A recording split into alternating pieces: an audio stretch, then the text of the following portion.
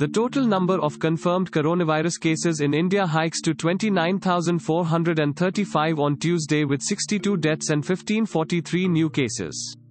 In the last 24 hours, the Union Ministry of Health and Family Welfare said. The Health Ministry added, saying that this is the sharpest ever increase in death cases in India. Of the total cases, 21,632 are active cases, while 6,868 individuals have been cured and discharged from the hospitals. The death toll has mounted to 934, while one person has migrated to another country.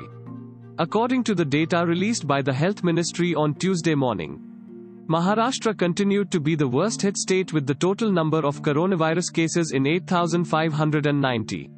Thanks for listening to the latest News Suno. Be sure to visit latestnewssuno.com to discover our fantastic content. Subscribe to our podcast on Spotify, iTunes or Google Podcast. अब news सुनो बस 60 second में।